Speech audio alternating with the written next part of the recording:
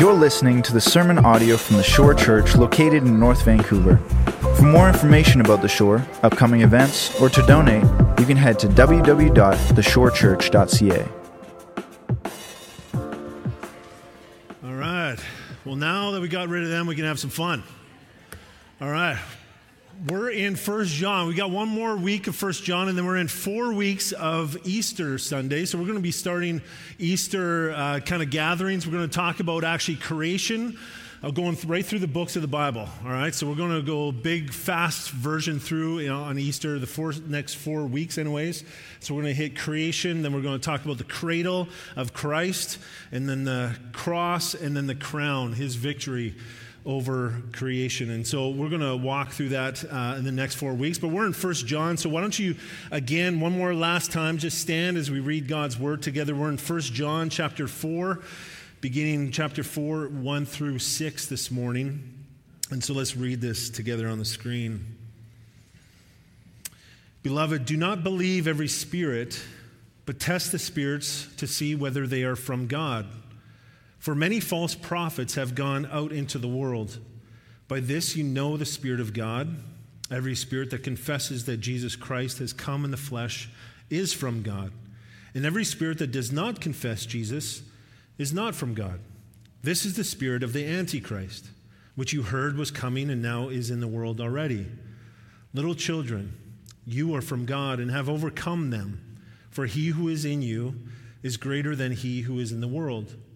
They are from the world, therefore they speak from the world, and the world listens to them. We are from God. Whoever knows God listens to us. Whoever is not from God does not listen to us. By this we know the spirit of truth and the spirit of error. This is the word of God. You can grab a seat. Let me pray one last time, and then we'll jump into this very amazing text. Jesus, I thank you. I thank you for the word, your spirit that empowers us to understand and hear you and see you and know you. And I pray, Jesus, that as we preach this text of Scripture, that, Lord, that you'll use me despite me, that you'll help me step aside and allow you just to speak to the hearts of those here today, and also to my heart, Lord, as I need it as much, if not more, than them.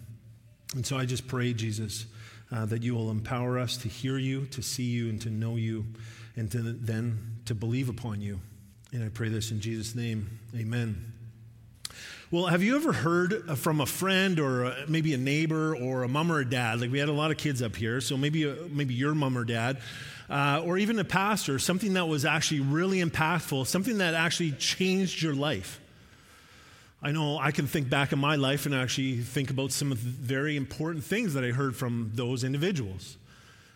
But then later found out that actually what they were saying was a lie. And it changed everything. It changed everything. So I did some study on some lies of this world that have been told. And I want to give you two that maybe you've heard about before and just kind of read their stories. Has anybody heard of Charles Ponzi? Yeah. Charles Ponzi. He was an Italian immigrant, made a fortune off of lying to people.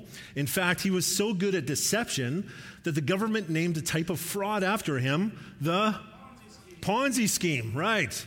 In 1920, which is crazy, this is 100 years ago, Ponzi tricked thousands of New England residents into investing in a postage stamp speculation scheme. He promised investors that he could provide a whopping 50% return in just 90 days. Like, who wouldn't go for this, right? Like, 50% return? I'm in.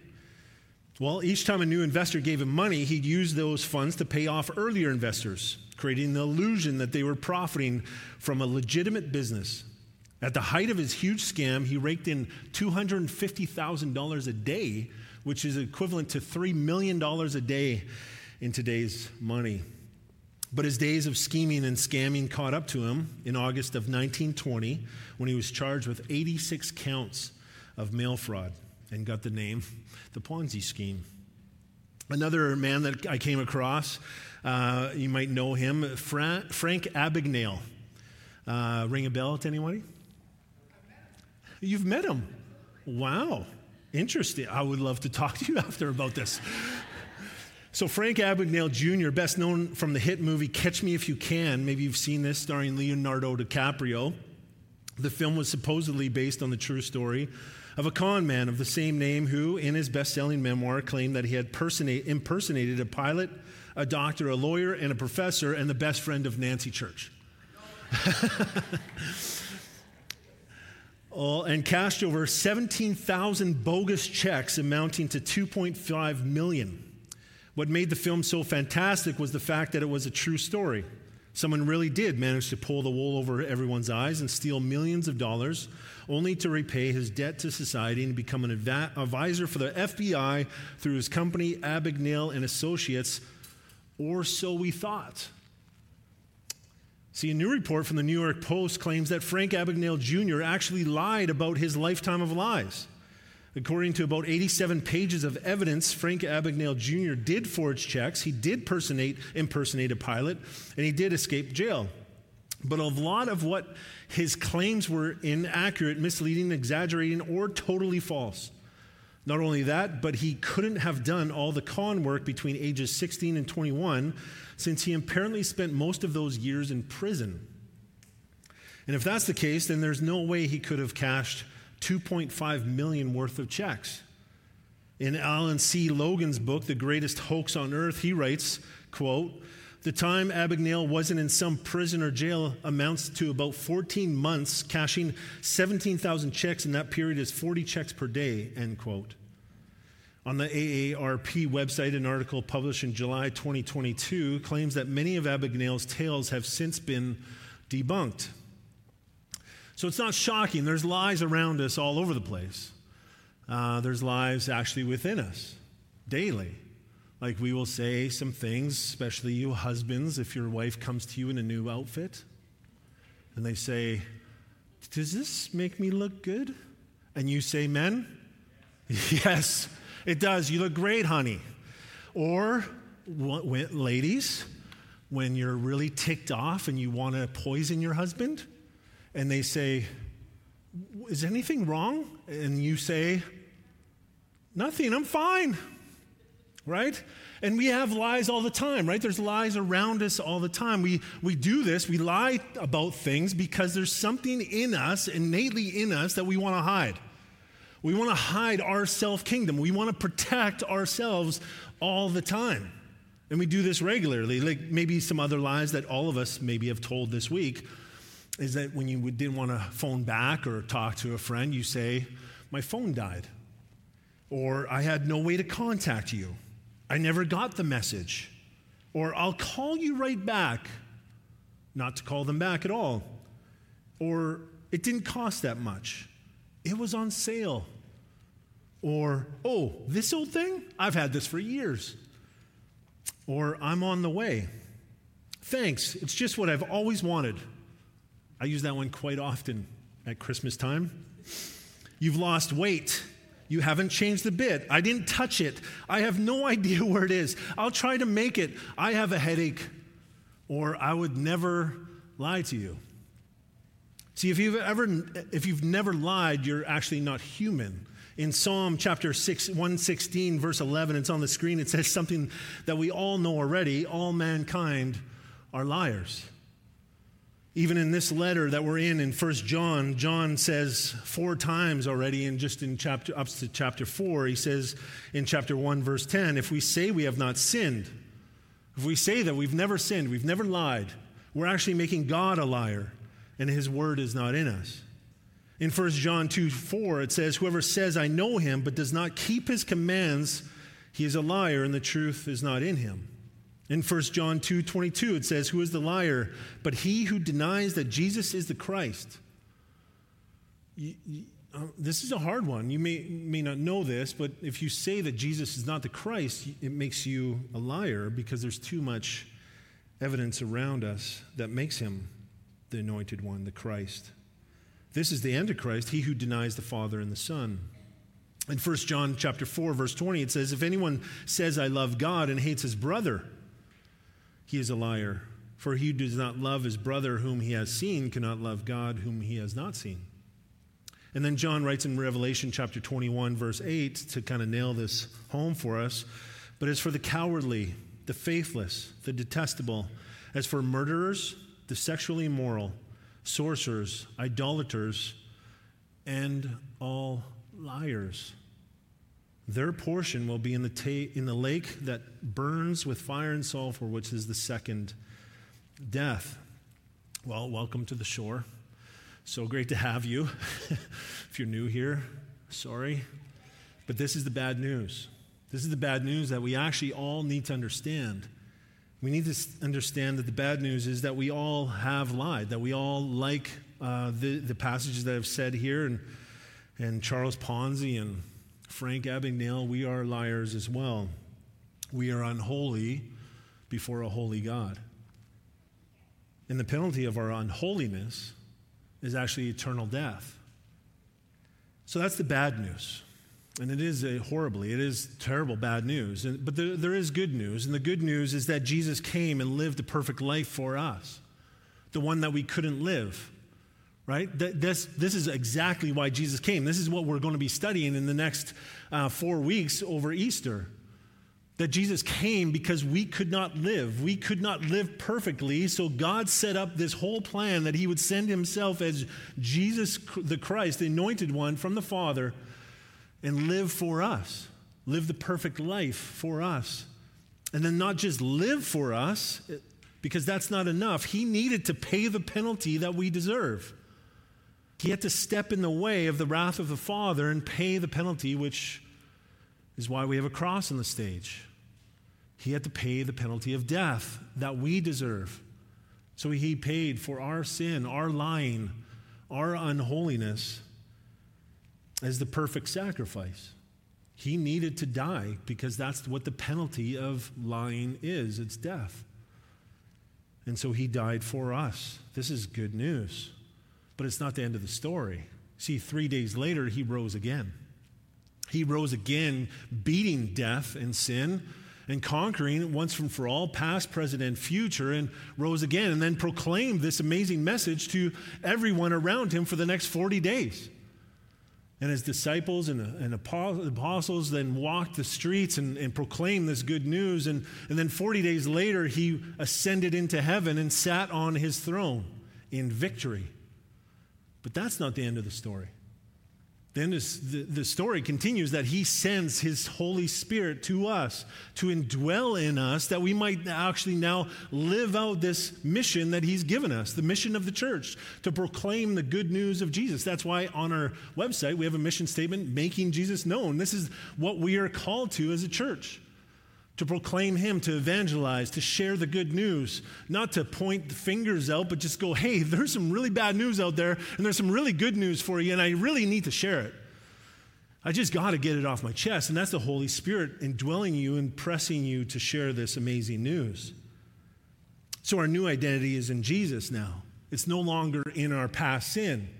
It's no longer in our depravity, our lying, or our sorcery, and our evil. It's now in Christ. Christ fills us and renews us with his Spirit, and now we can go out. And man, we were all here, weren't we? Like, me included. Children, according to Ephesians chapter 2, children of wrath. And he's renewed us. See, our new identity is no longer found in the flesh, but in the Spirit. I'm not sure how much you listen to me, church, but man, I love you guys. Love you. Pray for you regularly. And a couple weeks ago, I shared 3 passages and then read a 4th one. And those 3 passages were Romans chapter 8, verses 1 through 17. Great passage, talking very much about what this is. And I encourage you to read it. And also in Titus chapter 2, verse 11 through 3:8, another great passage saying the same thing, putting off this old nature. And another one was Ephesians chapter 4, verses 17 to 32. And it's not on the screen, but if you have a Bible, I would love for you to turn to it. Ephesians chapter 4, verse 17, because I'm assuming, I love you. I'm assuming you didn't read it when I challenged you to do it a couple weeks ago. And I want you to do it today with me, because it's really important. It's setting this up for us in our passage in 1 John. So Ephesians chapter 4, verse 17, it says this. Remember the story I just told you, the good news and the bad news. Now this I say and testify in the Lord, that you must no longer, and this is where the Gentiles, the sinning, the lying, the unholiness lies on this side, must no longer walk as the Gentiles do in the futility of their minds. Why? Because they are darkened in their understanding. They're blind. They don't have eyes. They have eyes, but they don't see. They're alienated from the life of God because of the ignorance that is in them due to their hardness of heart. They have become callous and have even given themselves up to sensuality. Now, before I continue to read this, I want you to really hear me on this. Think about our culture right now. The Bible is proclaiming this thousands of years ago. They have given themselves up to sensuality. Walking through the streets, proclaiming rights to all kinds of different things, of sensuality, of actually teaching our young kids like this, and just sparking things that should not be sparked at that age. Sensuality, having drag queens reading at schools, and celebrating this. They've become callous and have given themselves up to sensuality. Actually, it goes further. It says, greedy to practice every kind of impurity. And if you really think about our world, that's what's happening. But that is not the way, this is what Paul continues. He said, but that is not the way you learned Christ. Then he kind of pauses here and he goes, well, assuming that you have heard about him and were taught in him, as the truth is in Jesus. Man, there's so much to unpack in that first verse 21. And that's what I was telling you, the good news and the bad news. This is the story of Jesus, his life, his death, his resurrection. And then to put off, he taught the teaching of Jesus is to put off that old self, which belongs to your former manner of life and is corrupt through deceitful desires, the desires of the heart, right? That's why we lie. We lie to cover our hearts, our unholiness. And to be renewed in the spirit of your minds, and to put on the new self, created after the likeness of God in true righteousness and holiness. Then he gives us some ways to do this, to walk out the call of Jesus Christ. He says, therefore, having put away the falsehood, let each one of you speak now the truth with his neighbor. He's just saying, tell the truth. Like even if you don't know Jesus, just think about this. The world is lying, and God is saying, just tell the truth. Seems like a right thing to do.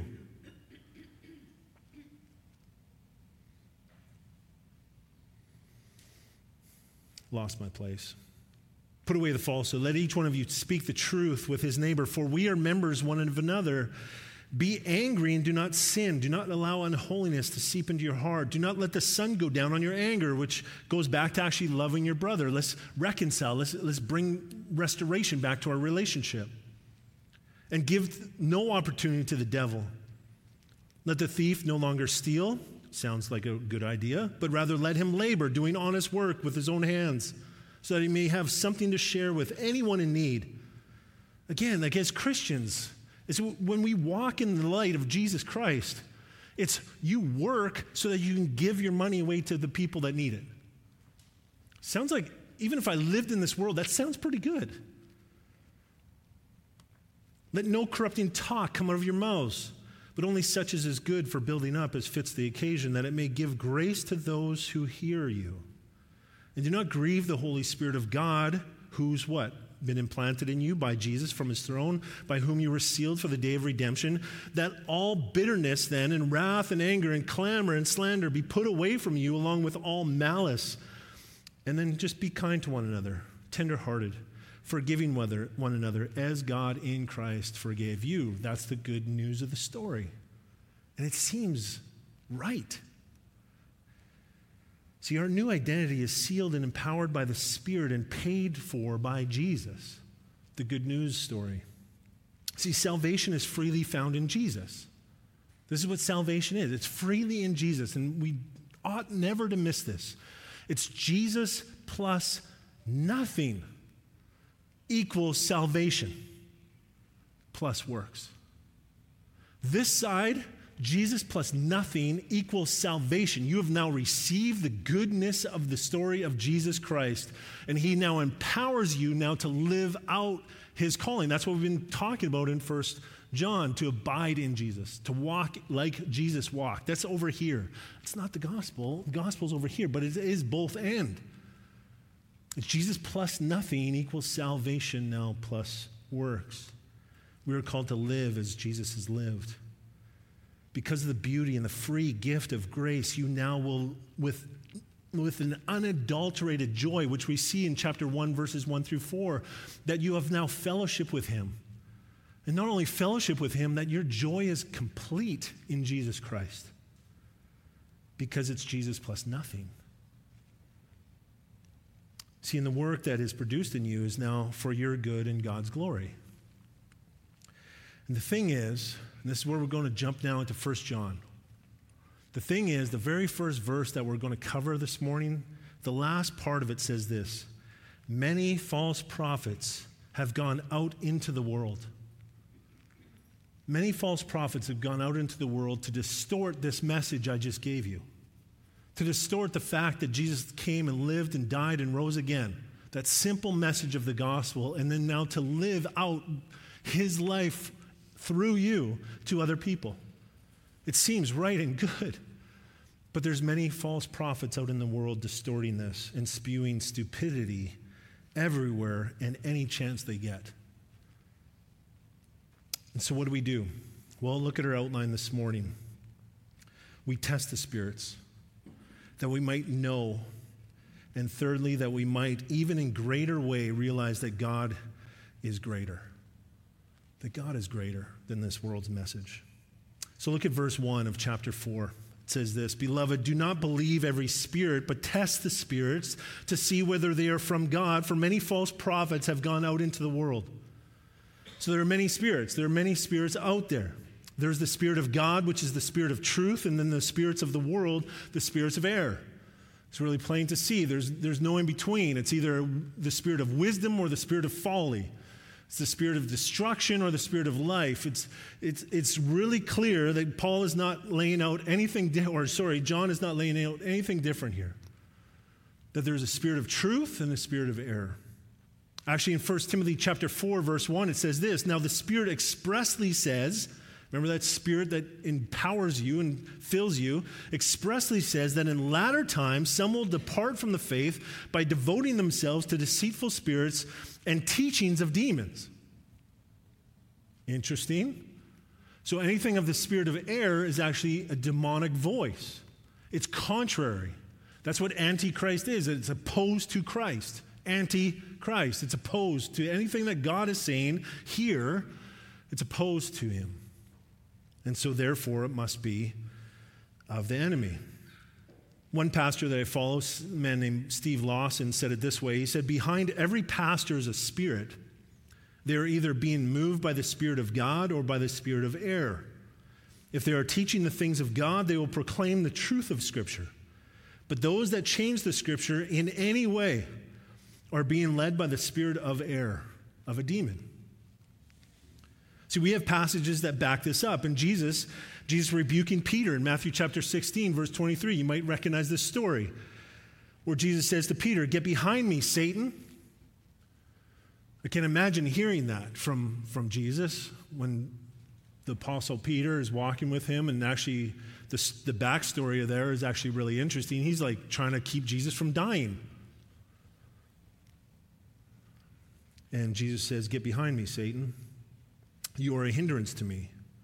For you are not setting listen to this, you're not setting your mind on the things of God, the Spirit of God, but on the things of man, the spirit of error." Peter was being led by the spirit of error. He was spewing folly rather than wisdom. He didn't understand the things of Jesus, what actually needed to take place to actually save his soul eternally. Or in John chapter 8, verse 44, another example when Jesus rebuked the Pharisees, the religious leaders of the day, Jesus says this: "You are of your father, the devil, and your will is to do your father's desires. He was a murderer from the beginning and does not stand in the truth, because there is no truth in him.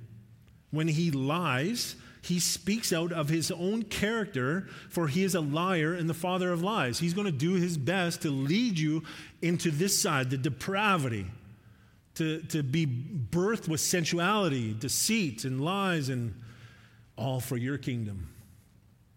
And it's going to feel good. It's not going to be black and white, and where it's going to be like, oh my goodness, this actually sounds really good for me. It's going to actually sound good. But when you play it out, it's evil and destructive, and actually his whole motive is to kill you.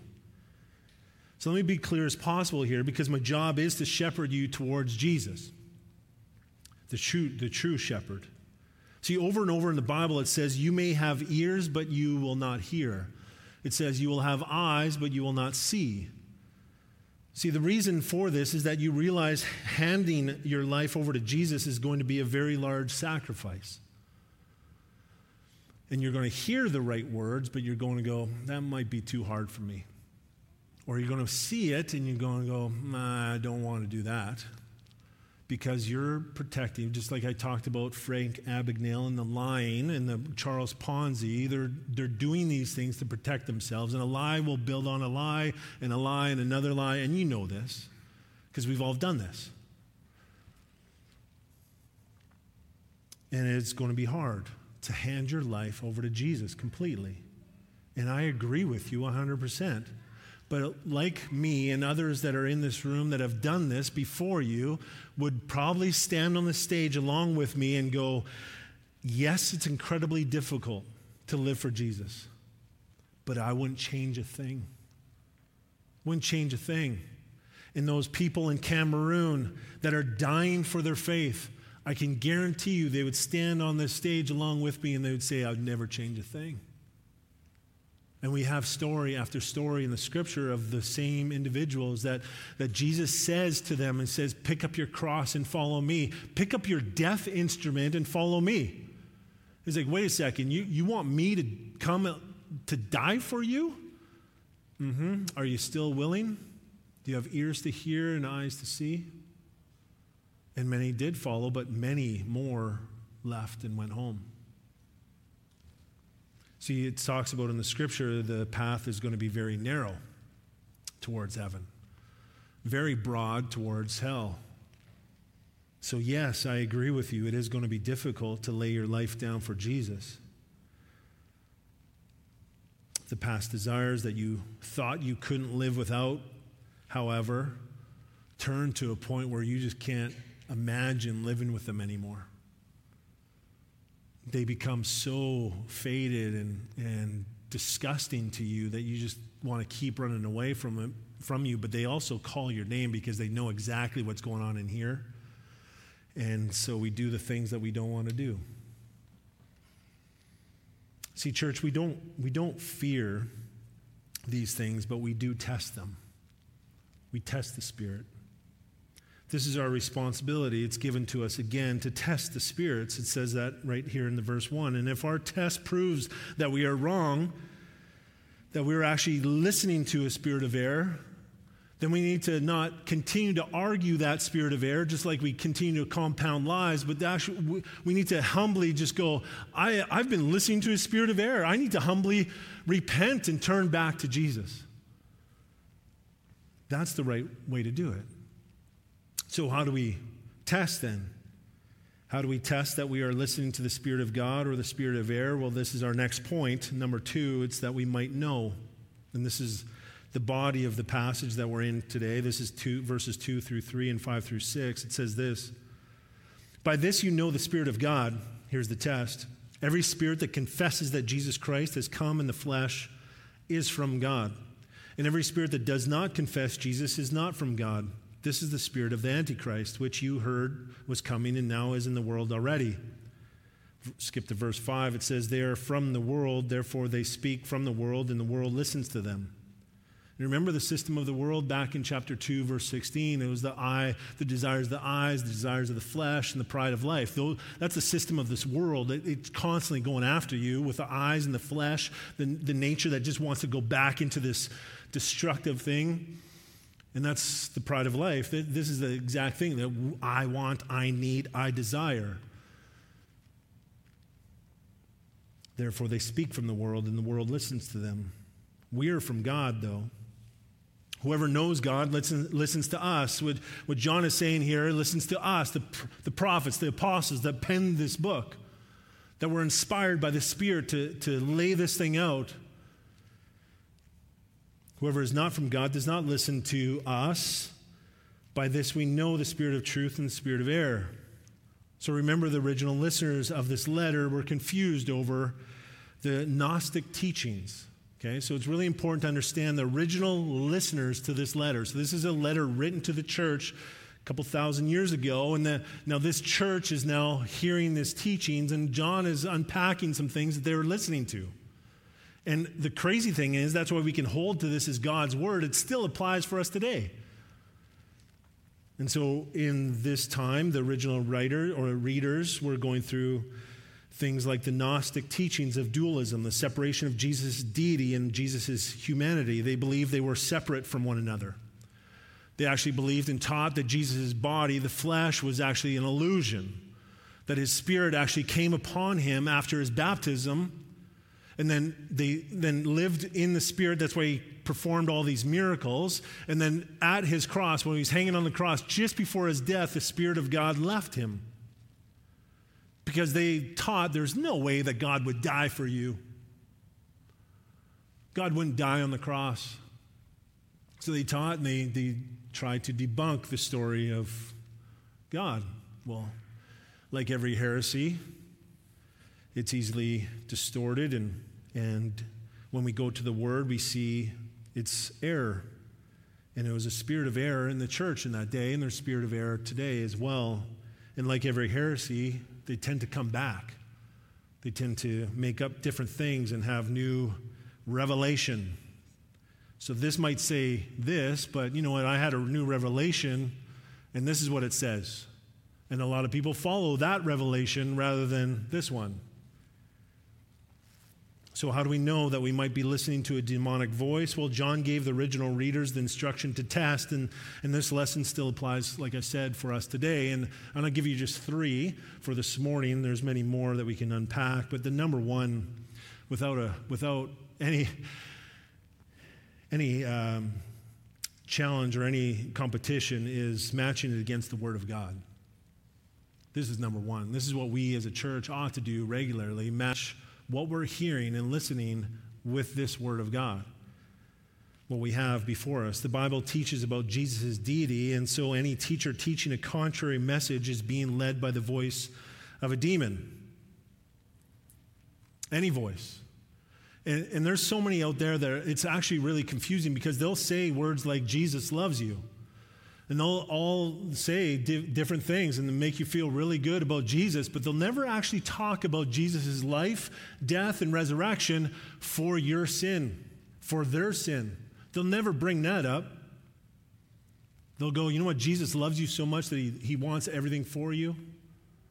He wants to build you up. He wants to make you, the person. He wants the best life for you right now.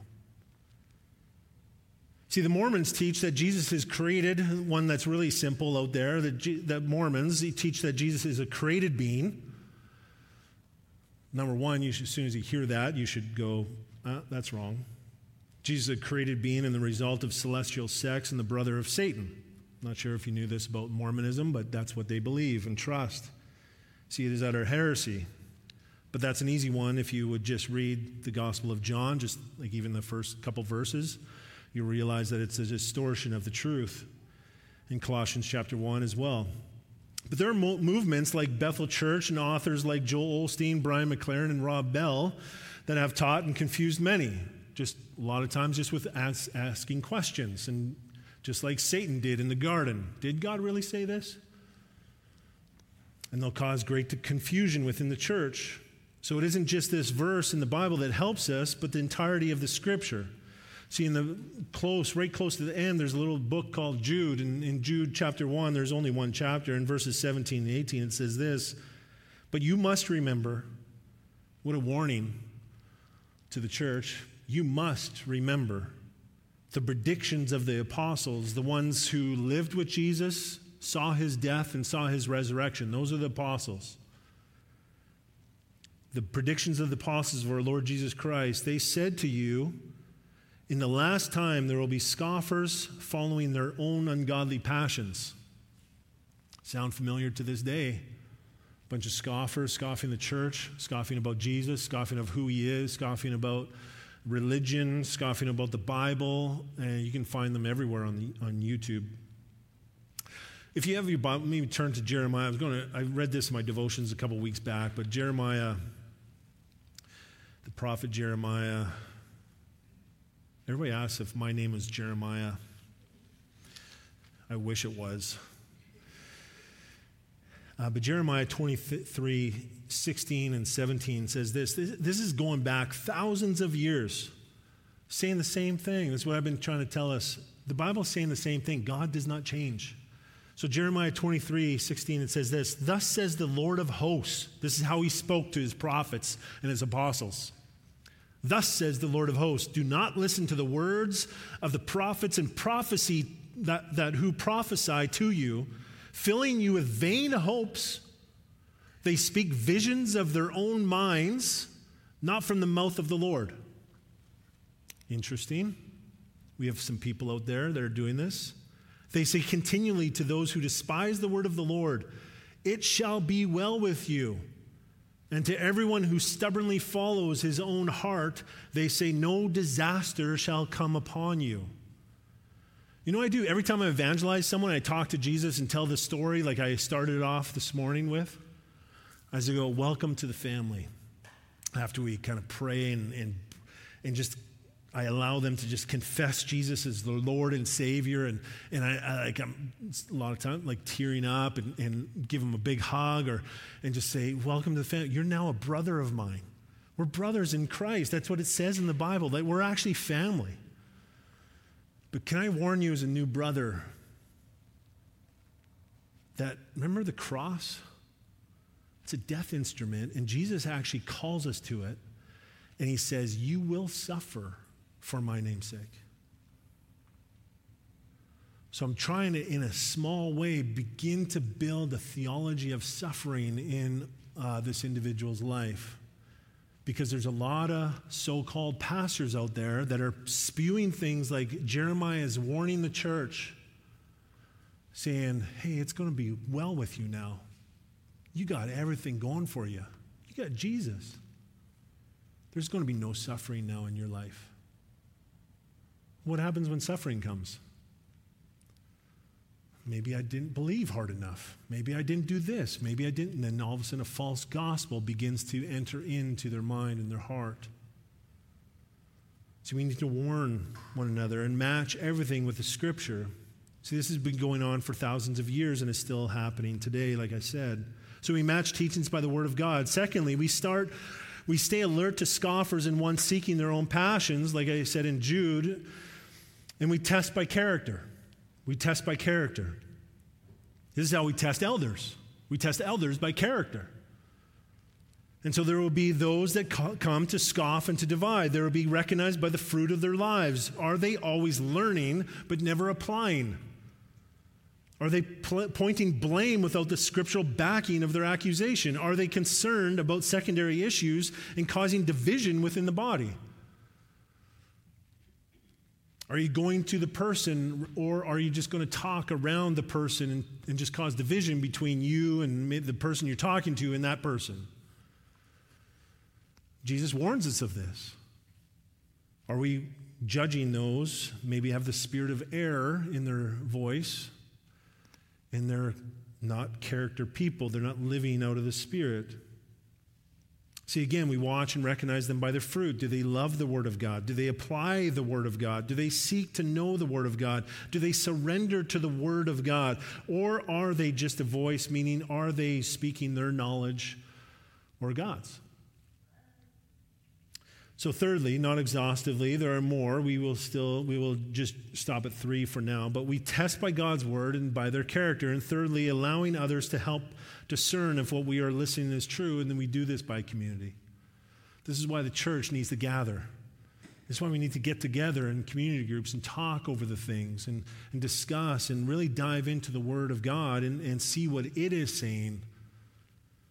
What it is saying is so incredibly important. See, false teaching might actually feel like it helps you. Like I said earlier, it might actually feel like it helps you. Just because it helps you doesn't mean it is right teaching. See, I mentioned the Mormons earlier. There's over 16 million of them in this world, according to 2021 stats. There's 1.9 billion Muslims.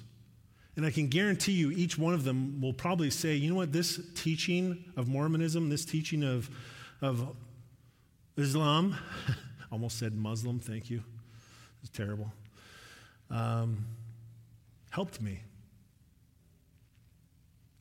See, many would say this, but they're listening to the spirit of error. See, church, it can't be what makes you feel good. It has to be the truth. It can't be what makes you feel good. Is the truth, the story of this world, and it's all around us. See, allowing others that are rooted in the Scripture to help you discern is vitally important. It actually keeps us together. And don't do life on your own. We need one another. We need one another when we're listening to all kinds of different things, especially in this world today. There's so many voices in our lives constantly, plus our own, which is also confused, coming out of our evil hearts and our evil desires, that we're kind of looking over to this depraved area of our life, and we want more of this. And that's why we need community going, hey, let's go over here. Let's walk in the way God has called us to. And so we share with one another the things that we are listening to, and maybe, you know what, maybe some others might have a different perspective looking through the lens of the Scripture. And let the lens of the Scripture be the interpreter, not us interpreting the Scripture, but vice versa. Let the Scripture interpret us. See, we believe that the Word of God is inerrant and infallible. Infallibility means that the Bible is incapable of being wrong. It is the Word of God, and God being perfect, therefore His Word is perfect. And inerrancy means the Bible is without error. So whatever the Bible teaches on, it's found to be without error. So with that said, there are many people that proclaim they hear the voice of God. There's many people out there. I heard God tell me this. I actually had one guy come and talk to me in a past church. He's like, God told me to marry that girl. And then that girl got married to someone else. And I was like, you may not be hearing from God. And then he goes, no, I'm hearing from God. God told me to marry that girl. And then that girl got married to someone else. I was like, you're listening to a wrong voice, my friend. See, because God doesn't make mistakes. God doesn't make errors. God is infallible. He is perfect. So His Word is always perfect.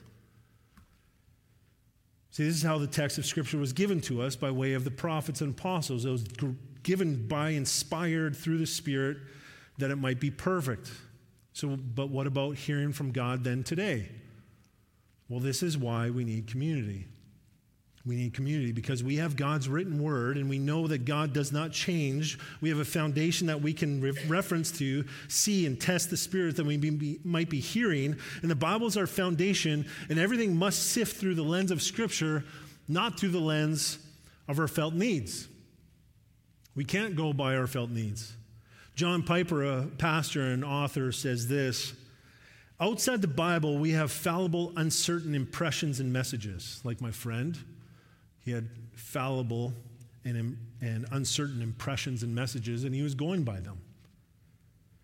So Piper continues, outside the Bible, we have fallible, uncertain impressions and messages, and inside the Bible, we have rock-solid, dependable messages. And he goes on to say, why crave the lesser word of man, the uncertain word, when we have the greater message of God here in the Bible, that we might be certain in what God says? We don't need a new revelation. We have it here. And so when we hear the voice, we need to test it by the words of God. And if it's saying the same thing and it's encouraging you in the same way the Scriptures are, then we can know that it's the voice of God. See, we know because we have the highest authority of the very words of God, and we do this in community, not isolated. And lastly, my third point is God is greater, and we'll close with this. It says, little children, you are from God and have overcome them, for he who is in you is greater than he who is in the world. Friends, God is not afraid to be tested. He's not afraid to be tested. We've been testing him for thousands of years, and he still is managing to hold up to the test. But I can guarantee you, those in this world that are spewing lies, they'll get the backs up when you start testing them. They don't want to be tested. Not according to this. See, they're the ones preaching falsely about God's word. They're the ones writing books that look no different than the self-help books in the library. They're the TV preachers that fly around on their personal jets proclaiming health and wealth for all. And then they tell you that if you don't have health or wealth, then you don't have enough faith. They point at you. You're the problem. They're the ones that say they hear directly from God, but preach and teach doctrine that is contrary to the Scriptures. They have no problem aligning themselves with things of this world, with the depravity and the sensuality and clear sin that is talked about in the Bible to gain followers, friends, and to pad their wallets. They will speak to your feelings. They will tickle your ears so that you like them. They will never offend you as long as you follow them. They're the spirit of this world, and they will become like him. They will never talk of sin, like I've said before, and they will not make Jesus the main point of the story. They may say Jesus quite often, but they'll never tell the bad news. See, God is greater. He has overcome the evil spirit of this world with the sacrifice of himself for the sake of you and I, and for his glory. See, friend, you may not understand what I've said today. But understand this, Jesus loves you.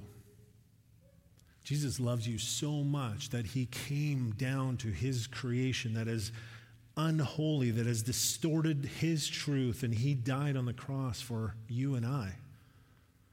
Something that he did not need to do, but he did for us, to pay the penalty of sin and death for us that we could not pay. And then he rose again, defeating it completely forever for eternal sake, and giving us a great hope in the eternal kingdom of Jesus Christ. And he gave us his Spirit to go on mission and to go and make disciples of all nations, baptizing them in the name of the Father and the Son and the Holy Spirit, to evangelizing those that don't yet know him, that are still living in a burning house. And we need to go bang on that door and go, your house is burning. You need to come out and come see and look at Jesus and surrender to him. He's your only hope. And Jesus himself says, I'm the way, the truth, and life. No one comes to the Father but through me. And the beauty of this book that we're in, the 1 John book, chapter 1, verse 9, it says, if you confess your sins, if you confess your unholiness to him, he is faithful and just and will forgive you your sins and cleanse you from all unrighteousness. He is calling all of us today to confess him as Lord. Maybe for the first time. Maybe today is something that maybe this last week you've been caught in a sin and you've allowed your heart to go in this depraved part of this world that we've been called actually to flee from. And now you feel this conviction in your heart, and same verse applies to you. Turn away, confess Jesus, and come back to him as Lord and Savior of life, and change, continually change. Let me read Psalm 37. It's on the screen.